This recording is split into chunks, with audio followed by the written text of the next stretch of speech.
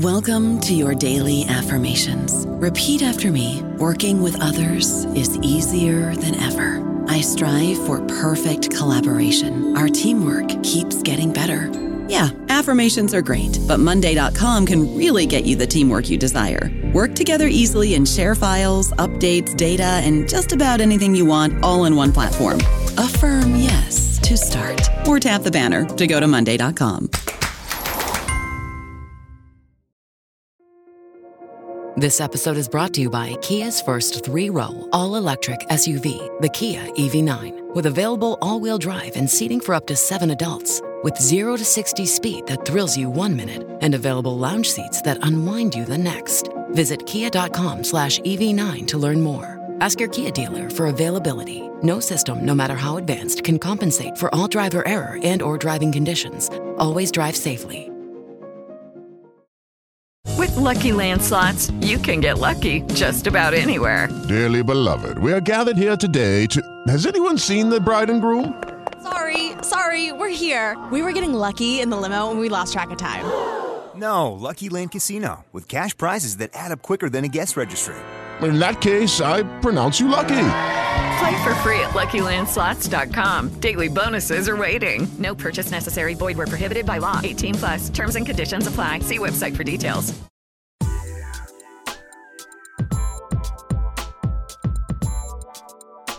Hello, and welcome back to New Books in Science, Technology, and Society. I'm Chris Gambino, your host for the channel. Today, we'll be talking with Dr. Rick Van Noy about his new book, Sudden Spring: Stories of Climate Adaptation in a Climate Change South. Dr. Van Noy, thank you for joining us. Thank you. It's good to be with you, Chris. So, Dr. Van Noy, I was wondering if you'd be willing to start off by telling us a little bit about yourself. Well, sure. I teach English at Radford University in Virginia, and I've been doing that for about 20 years. Originally, I'm from New Jersey, went to schools in Colorado and Washington State, and moved around a lot. And probably because of all that moving around, I got interested in the idea of the sense of place. And that was the first book I worked on, was about literary cartographers, writers, and who were interested in who used maps in their writing, but inevitably the map couldn't communicate something about the natural world. So they had to write about it. And I'm also interested and fascinated with the natural world. And the next book I worked on was about kids in nature. And it was more about, what we could do in our little corner of the world, and why contact with nature was important for young people. And it was called A Natural Sense of Wonder. And that title kind of came from a Rachel Carson essay. And of course, when I was kind of casting about for a title for this more recent book, and, I kind of came back again to thinking about and hopefully honoring the work of Rachel Carson. So, teach creative nonfiction, American literature. And that's always a question that gets asked, is why someone in English is interested in climate change. And I can talk some more about that if you want, or whatever direction you want to go in. Yeah, let's follow that. So I there's a couple pieces in the front end of your book that I wanted to quote quickly before we move into the book directly. Got it. You say, and I really appreciate this dialogue, and hopefully this helps our reader or our listeners understand a little bit more about the book itself and what you're after, that we need to hear more of the communities who are creating a better quality of life for their citizens, growing sustainably, and maintaining a healthy environment.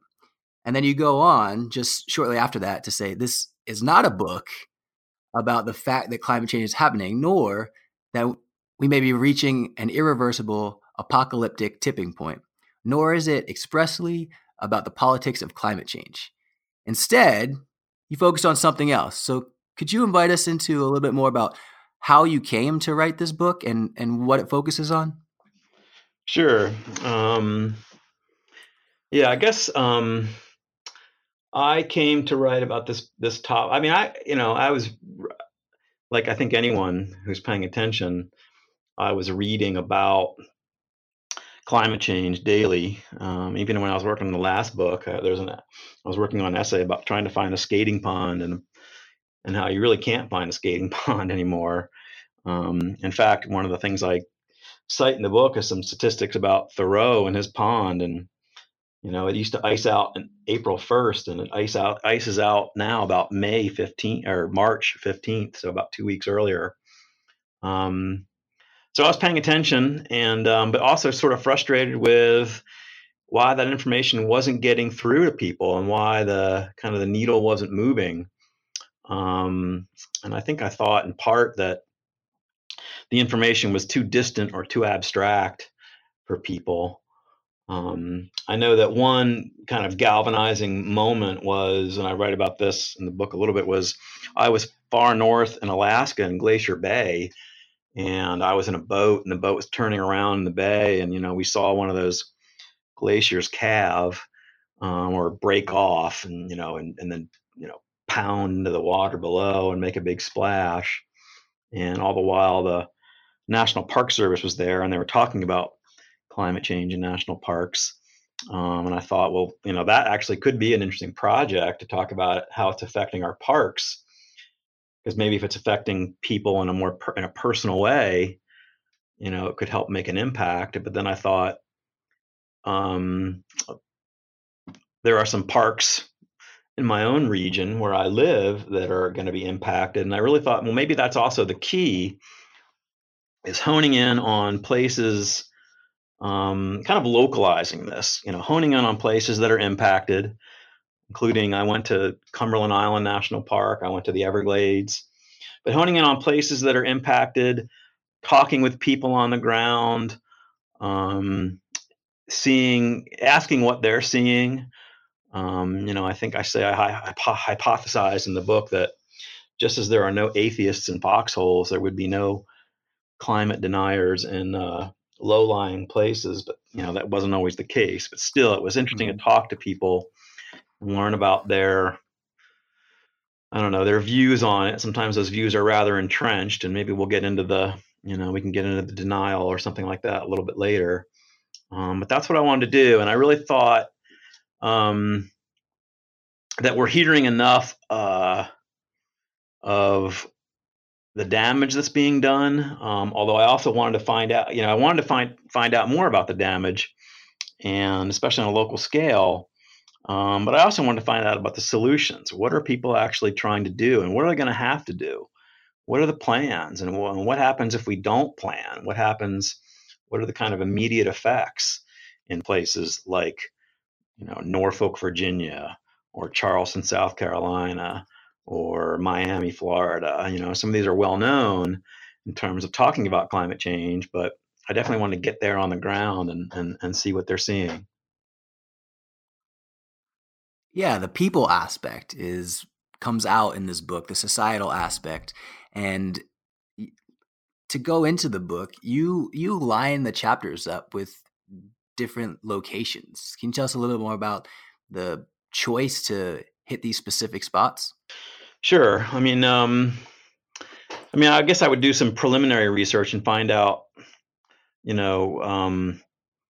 places that are being written about that are seeing some, sea level rise or other problems associated with climate change. And then I would try to find out, well, who could I talk to about that, and who's doing something about that? And then I would try to schedule, some kind of contact, some kind of interview with them, and then go visit them. And then, of course, some of the really fun things to do was also set up these interviews, but between and before, also just talk to other people on the street about, what they think. So I went to Charleston, South Carolina, for example, one day after Hurricane Matthew, and people were sweeping up, and I asked one person what she thinks we have to do, and she said something like, we've really got to come together, and we've got to face reality. And then I also tell a story about a fish being, kind of washed over the seawall, over the Battery in Charleston, South Carolina, and I had to stop and try to catch that fish. And then while I stopped, a local tour guide took a video. And so I talk about that in the book. And then we talked for a while about impacts in South Carolina. So there were stories like that were really interesting. People in random places, in a bar in Key West, in a restaurant in New Orleans. I even ran into Al Gore's former pilot, Air Force Two, when I was in Hollywood, Florida. I was just walking around inspecting a seawall and looking or I had heard that water came in over this one spot, and I wanted to go look and see if I could see kind of any damage, get a kind of visual on it. And then I asked someone if they'd seen water come in over the seawall, and that person sat down and they kind of asked me, well, why? And I said, and that's there was always a pause at that point, because, you want to have a good relationship with people, and I didn't want to just start out about, a topic that might be uncomfortable. In some places it was uncomfortable. Some places people didn't want to talk about it. But in Florida, I went ahead and said, I'm writing a book on climate change. And then the person offered that, yeah, I used to fly Air Force Two for Gore. And then, of course, I was in Broward County, and that led to some, a discussion or a segue or a little, tangent into, Al Gore and what might have been, I guess. Of course, the problem there is that Al Gore maybe also politicized it, and that's one of the things I was trying to cut through. I was trying to cut through some of the polarization of this issue, and that's really what I found, is that you can go to just about any of these places, be they red, be they blue, and it's not a political issue when it's more of a pragmatic issue. They've got water in their streets, and they need to do something about it, and they need plans, and some of them may even need to think about a plan B, which could involve what they call strategic retreat, which means moving some places or declaring some places as a repetitive loss. And repetitive loss means that it's gotten flooded so many times that it just has to be written off. That's not a too distant future in some places like Norfolk and parts of Miami. So I wanted to ask, are we realizing that? Are we facing that? And some would say yes, but sometimes people who are affected by those homes, they also had a hard time reconciling with it. So, but the people aspect of it was, to me, the most interesting. It helps tell the stories. I thought that, going back to what I said earlier about, we've got all this kind of climate information data. We have charts, we have graphs, we have trend lines that point to some bad news. I've seen those in presentation rooms. I see that, carbon is over 400 parts per million, but what is 400 parts per million? What does that mean? And how do we translate that to something that's affecting people's lives? And so that's where I headed, and that's what I wanted to find out. Yeah, and that's one of the things I really appreciate about the book, Rick, is you bring in a lot of the climate science, you quote a lot of the experts in climate science, but you also bring in this aspect of these nuances of kind of the risk communication sciences, the biases, and those come out in the stories that you tell with these people. So let's go to chapter 2 is on Norfolk, like you just mentioned. Let's go into some of the details around your experience in Norfolk. All right. So I went to Norfolk on a couple days, but one of the days, the memorable days that I went to Norfolk was on a sunny day flood event. And if you don't know what a sunny day flood event is, basically when it hasn't really even rained, or maybe there's been a storm, or maybe there's been some winds off the coast that have pushed the water up. But otherwise, the rain isn't actually causing the flood. But on that day that I was in Norfolk, I was going to get into the boat with some people from the Chesapeake Bay Foundation. Chris Moore was the captain, and we were going to get into his boat and do a tour. And I was at a boat ramp, Haven Creek, and I was supposed to meet him there. And actually, even before I got there, there was about a foot of brackish water in the road. And I was following my GPS's directions to the Haven Creek boat ramp, but there was a foot of brackish water. And of course, your GPS doesn't just reroute for water; it might reroute for traffic. Although that was one of the things I was learning, is that they were trying to work on a system that could alert people that, they were in a kind of flood stage. And that's one of the adaptations that people are going to have to deal with. But I'm getting to Haven Creek, and Chris was even having trouble getting the boat in the water because of the same situation. The water was flooding the parking lot. And I've got pictures that I show when I do talks about this, about, the parking lot flooded, and the nearby towers, Lafayette Towers, where you couldn't really get in or out of Lafayette Towers, it looked like. And this is we're about to get into the Lafayette River. But we finally get into the boat and we tour around, and we're seeing we're seeing lots of things. We're seeing docks that are underwater, water's up to the gas tanks. He pointed at some piers at a marina that had to be raised because some of the boats were slipping loose from their moorings and floating away during some of these flood events. I mean, the thing about Norfolk is seeing about 14 and a half inches of relative sea level rise. The norm is more like 8 or 9 inches on the coast, but Norfolk is seeing even worse because they're also experiencing subsidence, which is the sinking of the land. And that's for, they think, several reasons, but the primary reason seems to be what's called glacial rebound. So when glaciers used to be off the coast, they were pushing the land, basically pushing the land up in the way that, if you sit on a mattress, an air mattress, you push, your end sinks, but the person on the other end might get pushed up. Well, the glaciers did that to the coast for a while, and now the land is gradually rebounding or sinking. There's also some groundwater being taken out in places, and that contributes to it. But because of all that, because of that, and because of anthropogenic climate change, they've got 14.5 inches of rise.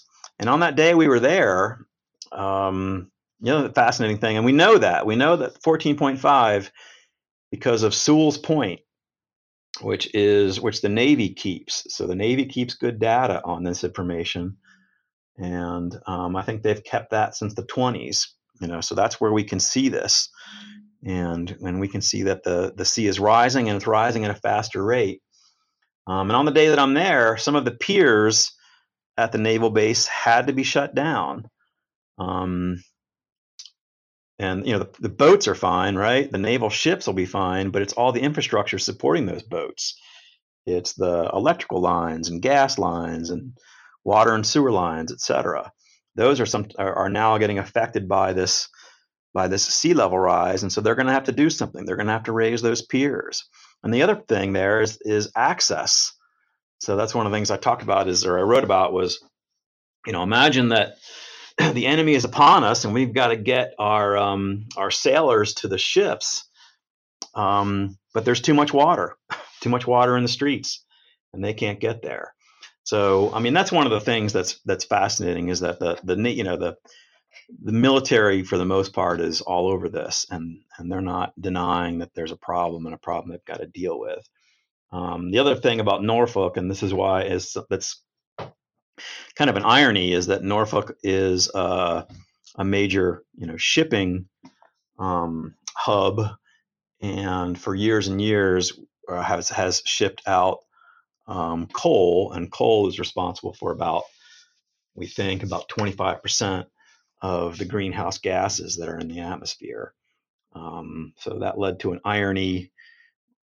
We're joking about why English professors or writers get interested in climate change. Irony is one of the things that you point out when you're writing about this. But Norfolk, I also got to talk to a community in Norfolk, Chesterfield Heights, poor, disadvantaged community. They're seeing some flooding coming into their streets. And some of the local schools were doing some adaptation plans, and those are really interesting. Things like permeable pavers instead of the cobblestone streets that they have, and they all live on porches, so they don't really want to raise the houses because they like their porches, But so what else can you do? And I guess there are some things. I mean, the main thing I discovered when I was in Norfolk, and what the Chesapeake Bay Foundation kept trying to point out. So I call this chapter Our Best Defense. And I called it Our Best Defense because the Navy's there and the Navy defends us. But when you travel around, you learn from the Chesapeake Bay Foundation that one of the things that helps us defend our coast are these living shorelines. And a living shoreline is a design for a shoreline that incorporates natural features, including oyster shells sometimes in netting. And this has a better chance at kind of building the shoreline than do hardened shorelines like walls. And when you put oyster bags in, oysters also attach to them, and those even grow, and they filter the bay, and they filter out some of the sand and trap some of the sand and sediment. Whereas with a wall, the waves just kind of hit that wall and bounce off and take some of the sand and sediment away. So it almost does worse damage when with some of the walls.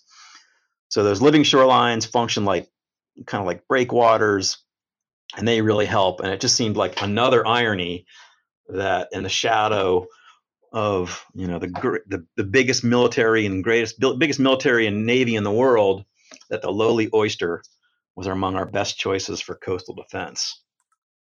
I don't know about you, but I'm very busy and I don't have a lot of time to cook. That's why I subscribe to Factor. Eating better is easy with Factor's delicious, ready-to-eat meals. Every fresh, never frozen meal is chef-crafted, dietitian approved, and ready to go in just 2 minutes. You'll have over 35 different options to choose from every week, including Calorie Smart, Protein Plus, and Keto. These are 2-minute meals. Factor meals are ready to eat and heat, so there's no prepping, cooking, or cleanup needed.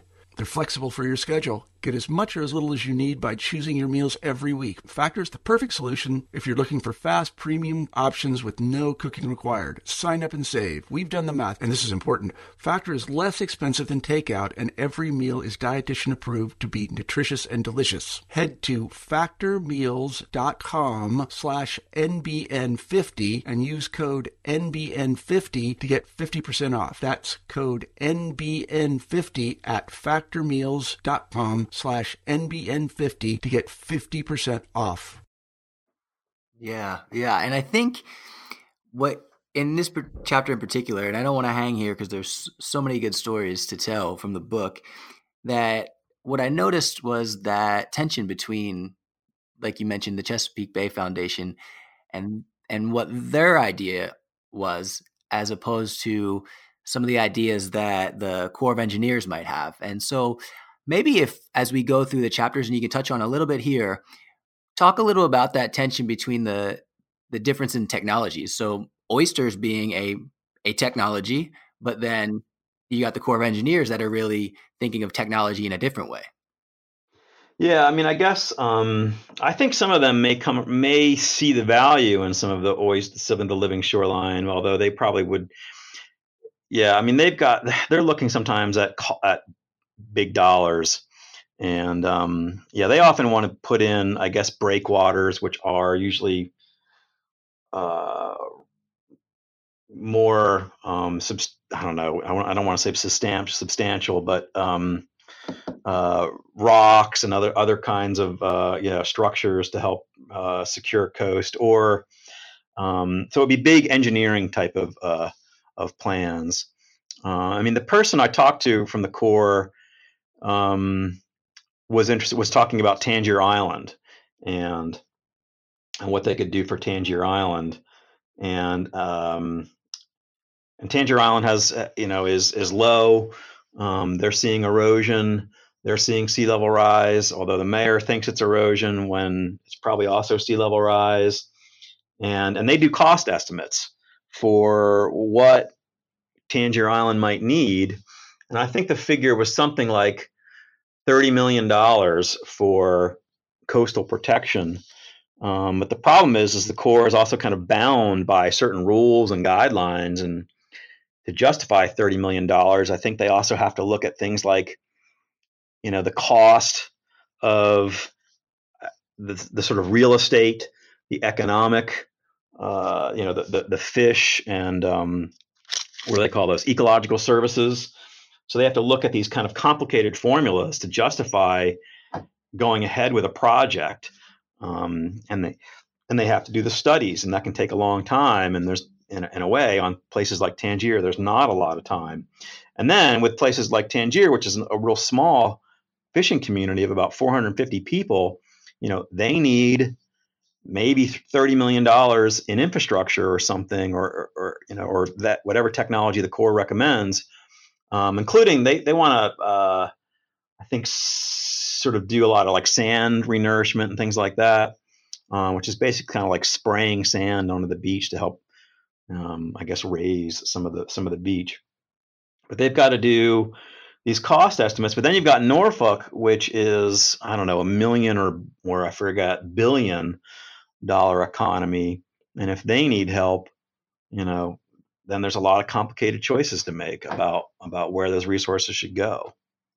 The Corps usually protects harbors. Usually there's some sort of economic or strategic value.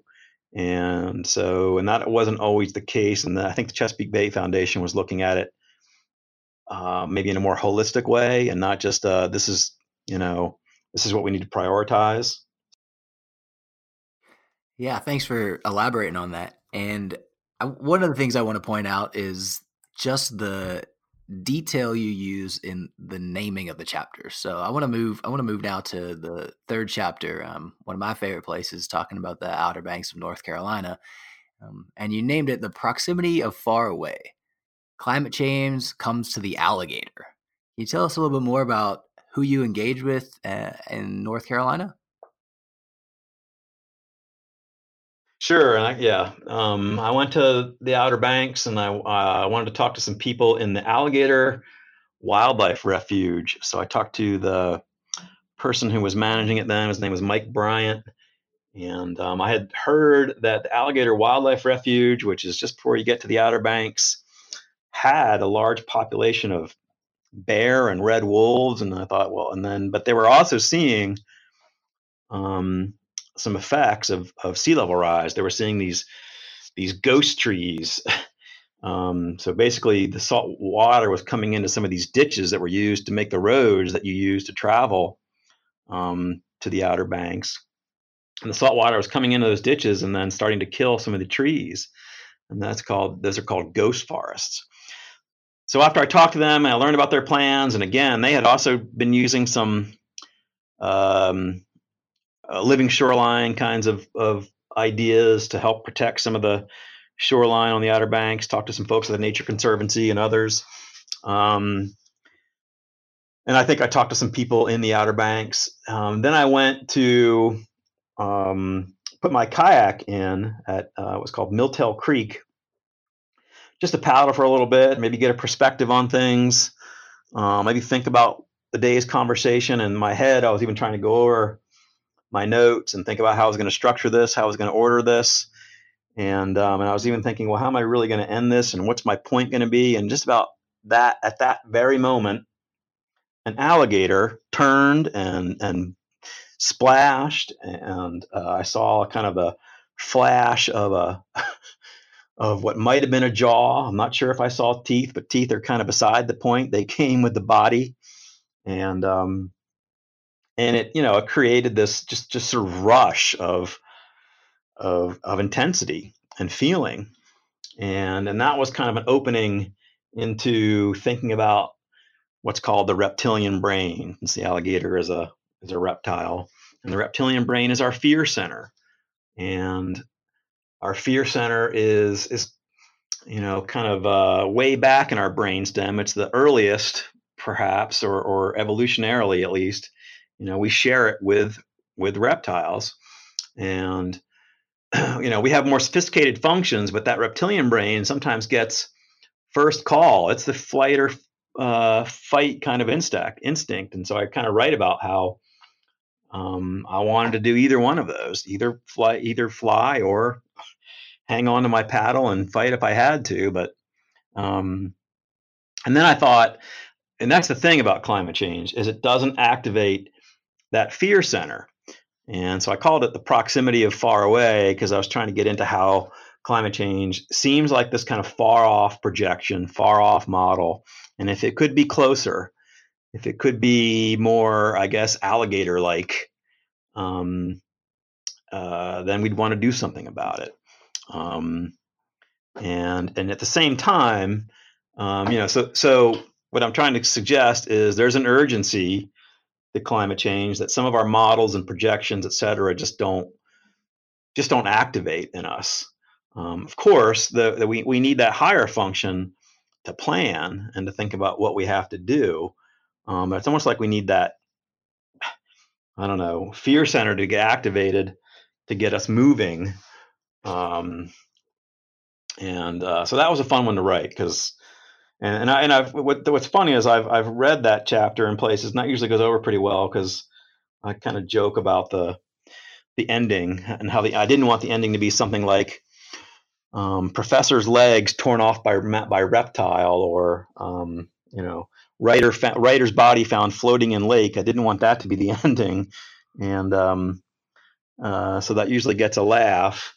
And then I got home and I told my wife and kids, and I said, I went to the Alligator Wildlife Refuge and I saw an alligator, and they said, well, what did you expect? You were in a refuge called Alligator. Only I didn't quite expect it. I'd read that it was a possibility, but I don't know, and then the thing about the Alligator Wildlife Refuge is alligators are kind of at the northern edge of their range, and they're kind of a nice success story. So I was also thinking about the adaptations of the alligator and how, I don't know, they're kind of, needed to keep some of the, I don't know, small mammal population down so that there is some coast. But yeah, that was a good one to write. Yeah. And maybe this is a good transition. So the next chapter is about South Carolina, but you told us a little bit about that fish out of water story. So maybe we could juxtapose the fear conversation, right? That fear center with what you talk about in chapter 5. So you start to get into this optimism bias, which I think helps us a little bit, because you start to touch on faith in technology. And the title of that chapter is Ebb Tide Optimism, Ghosts of the Golden Isle. So tell us a little bit more about what happened in Georgia. So one of the main things that happened in Georgia, I met some really great people in Georgia that are doing some good things. But ultimately I went to Cumberland Island National Park, and I had gone there on the spur of the moment because a woman who lives on the island, Carol Ruckteschell, who's somewhat famous, she's profiled in a 1973 article by John McPhee, who's one of my favorite writers, and also in a book called Untamed. But I thought, well, she's been there forever, and if she's seen changes to the shore, surely she will know. But she could meet us on spur of the moment, so we went, and I found some information about a hiking or a place to camp, and I think I looked on a map and kind of guessed at how far it was.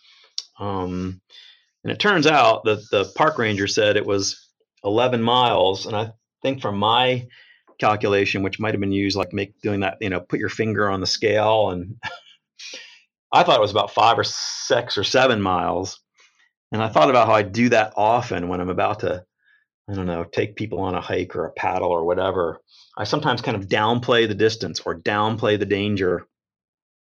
And that led to this idea of optimism bias, where we kind of look at the available information and we maybe overestimate or underestimate, I suppose, underestimate the danger and overestimate our own abilities. I think at the end of that, I talked to Carol, and Carol wasn't able to talk about how sea turtles were affected by climate change. And that was one of the really interesting things, is that sea turtles have all these adaptations, and they've survived these mass extinctions, and they've survived, when there were glaciers off the coast, and when there were, big changes. They've been around for 250 million years, so they're almost like a symbol of the resilience of nature. And then the last night we were there, we were camping on the coast, and we had to go out and walk the beach, see if we could see one. And sure enough, we did. And I think I try to describe that feeling of seeing this massive, 300-pound creature coming out of the inky depths of the ocean, and spray is hitting it. And we wanted to get close to it, but if we got close to it, we were altering its course or whatever. But at the end, I was thinking about how that's the thing. As I also underestimated the amount of gas I had in my stove, and you needed to boil water on parts of Cumberland. And so I was talking about how, optimism bias allows us to put our faith in other things. Maybe it's technology, maybe it's a supreme being. But I said it's we kind of who have to do the work. It's we who have to check to make sure there's enough fuel for the fire. At the same time, I thought, those sea turtles are a great demonstration of the resilience of nature. But I think I end that chapter by talking about how I don't really want to mislead you. I don't want to mislead you about how about the distance, even though sea turtles have made it, and perhaps we could too if we adapt. I don't want to mislead you about the distance we have to go. Thank you. And the next chapter is even more interesting with the title. So we've got The Octopus in the Basement. Could you elaborate a little bit more? You told us a little about your encounters with Gore's former pilot in Florida, but could you elaborate a little bit more on your time in Florida? Sure. I mean, the octopus in the basement was something that happened in Miami. I think it came in with one of those king tides, and king tides are like an especially high spring tide that happens once a month usually, and when the tide is extra high. And there was an octopus in a parking garage basement.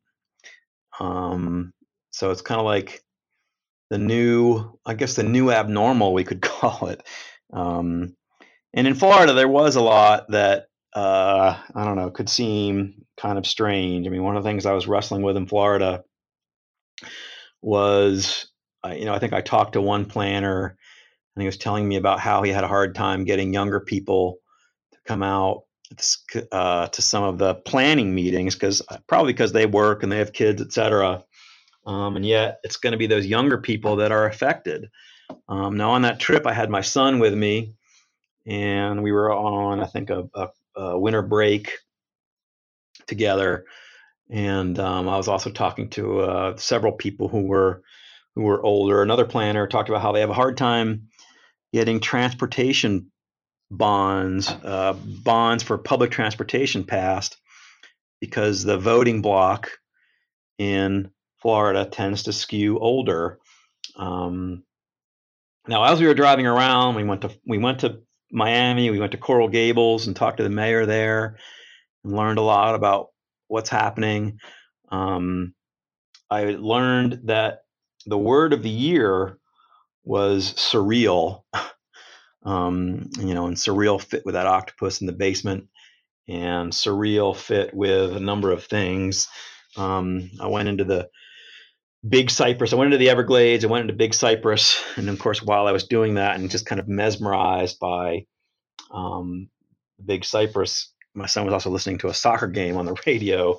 So I don't know, we were on the one hand listening to different kinds of birds, squawks, et cetera, that are in the Everglades, and looking at the cypress trees, but then hearing this English announcer on a soccer game. But it seemed to somehow fit with just a sense of how this picture is just it's not quite sinking in. I mean, these signs are not quite sinking in.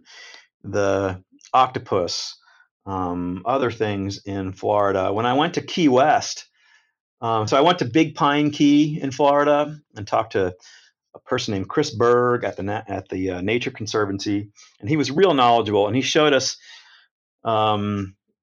this almost moonscape, this place that's getting water that's coming in And so they're going to have big problems there. Well, one person said that Florida gets water on 4 sides, water from above, water from both sides of the peninsula, and then because it's limestone, they get water from below. And so they can't just wall off like you could in New Orleans or Louisiana. So they have problems. And then we went to Key West, and we talked to some people there, and we went to Sloppy Joe's, which is the bar that Hemingway gave a name to. And I think I asked somebody in the bar, well, what do you think? What are you going to do about storms and sea level rise? And I think he was starting to enjoy his drink, we can say. And he said something like, what really can we do? What can we do to, we're going to ride out the storm, I think somebody else said. And what could we do? And then I had to drive all the way home because of something else. And at the end of that, I let my son take the wheel. And so that's how I kind of ended that chapter. Was it with a young person at the wheel while us old folks were lost in a surreal dream? We might have, I said something like, when we woke up, we barely recognized the place before us, and we might have done something about it. Yes. I think that's key to the future, is thinking about what the next generation and how they're going to address this. And so as we move to finish up some of these chapters, there's 3 more remaining chapters in the book. It's 9 chapters total. Talk to us a little bit about the planning, because planning is a big part of the book. You're addressing planners all over the place in all these different areas. How is the planning? What technologies are being discussed? What methods of resilience are being discussed? Talk to us a little bit more detail as we go through. We're going to hit Louisiana, Texas, and West Virginia. Tell us a little bit more about the planning conversations and what's on the table there. So in let's see, in New Orleans, it was, New Orleans, I think one of the big things was there's some pump stations, so New Orleans is below sea level. So they've got to sometimes pump some of their water out. They also had, and I forget the dollar figures, but the dollar figures are in the book, but they've had, since Katrina, they've spent a lot during Katrina, they lost some of their wetlands, the wetland buffer that helped kind of protect the city. So then they had to install a kind of Dutch style gate barrier to help protect the city. So it seems like they're in much better shape, but that's it costs a lot. I mean, that's one of the things that we're going to have a national conversation about is, what we need to spend on. And Galveston, Texas, they need something similar. They're calling that the Ike Dike, which is kind of because of Hurricane Ike in 2008, which had a pretty bad effect. And it happened, I think it was 2 days before the financial crisis of 2008, September 15th. So they might have had a discussion about doing something about adaptation at the time then, but that economic conversation definitely took over. So they also need this giant kind of perhaps flood barrier that you can kind of open and close when a storm is about to hit, but open to let ships out. That would protect the shipping channel, the Houston shipping channel.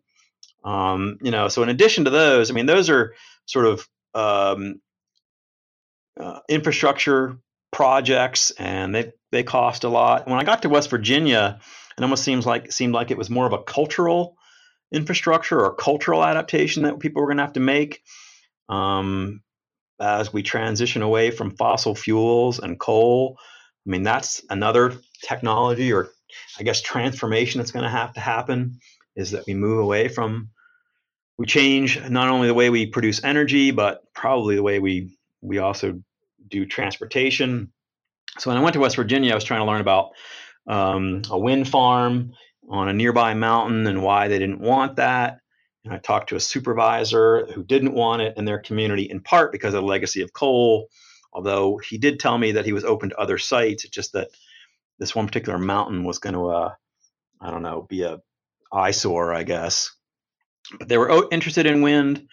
Another community was trying to help another organization called the Coalfield Development Corporation was trying to get people in West Virginia, former miners, coal miners, et cetera, trained to install some solar technology. So I was impressed that there were some good things happening in West Virginia. It's just that they are they've lost a lot of jobs as coal mining has decreased.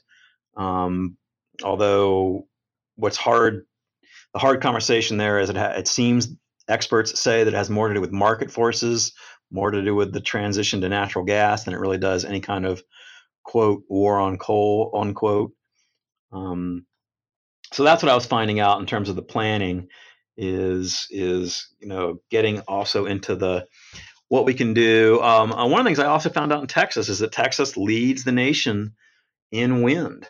Texas, I think they're 5th or 6th in solar.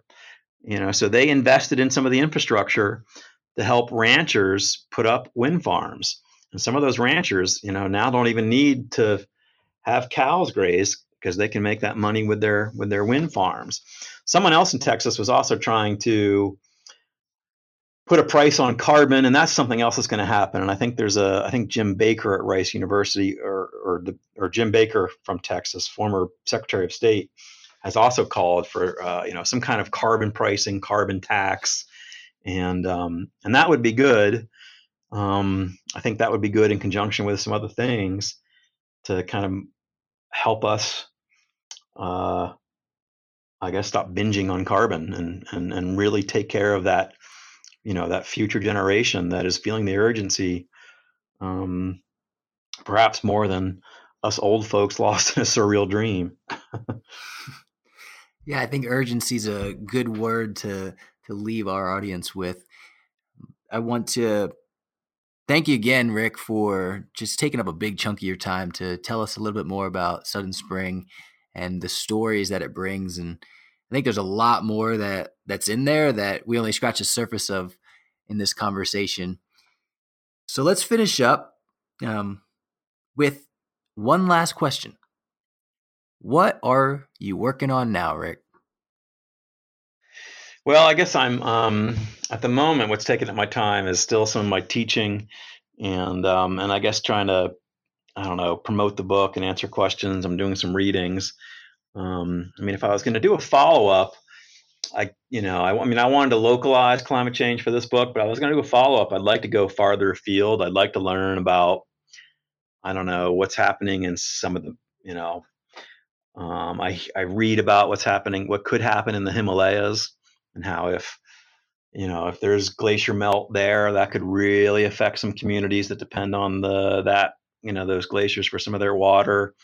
Some of the low-lying places abroad in Asia, maybe Thailand or Bangladesh, could be affected. So if I could go even farther, I would, for sure.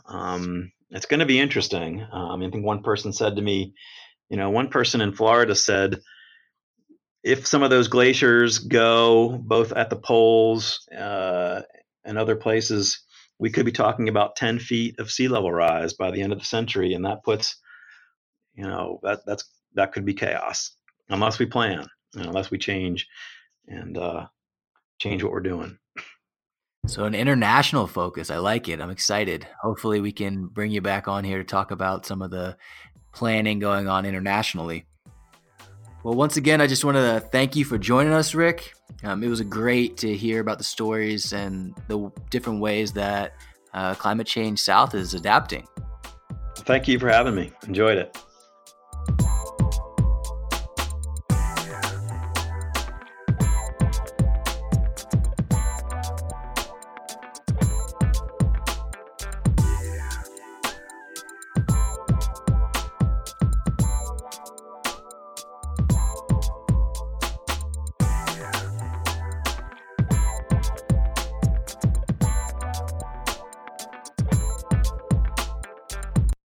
With the Lucky Land Slots, you can get lucky just about anywhere.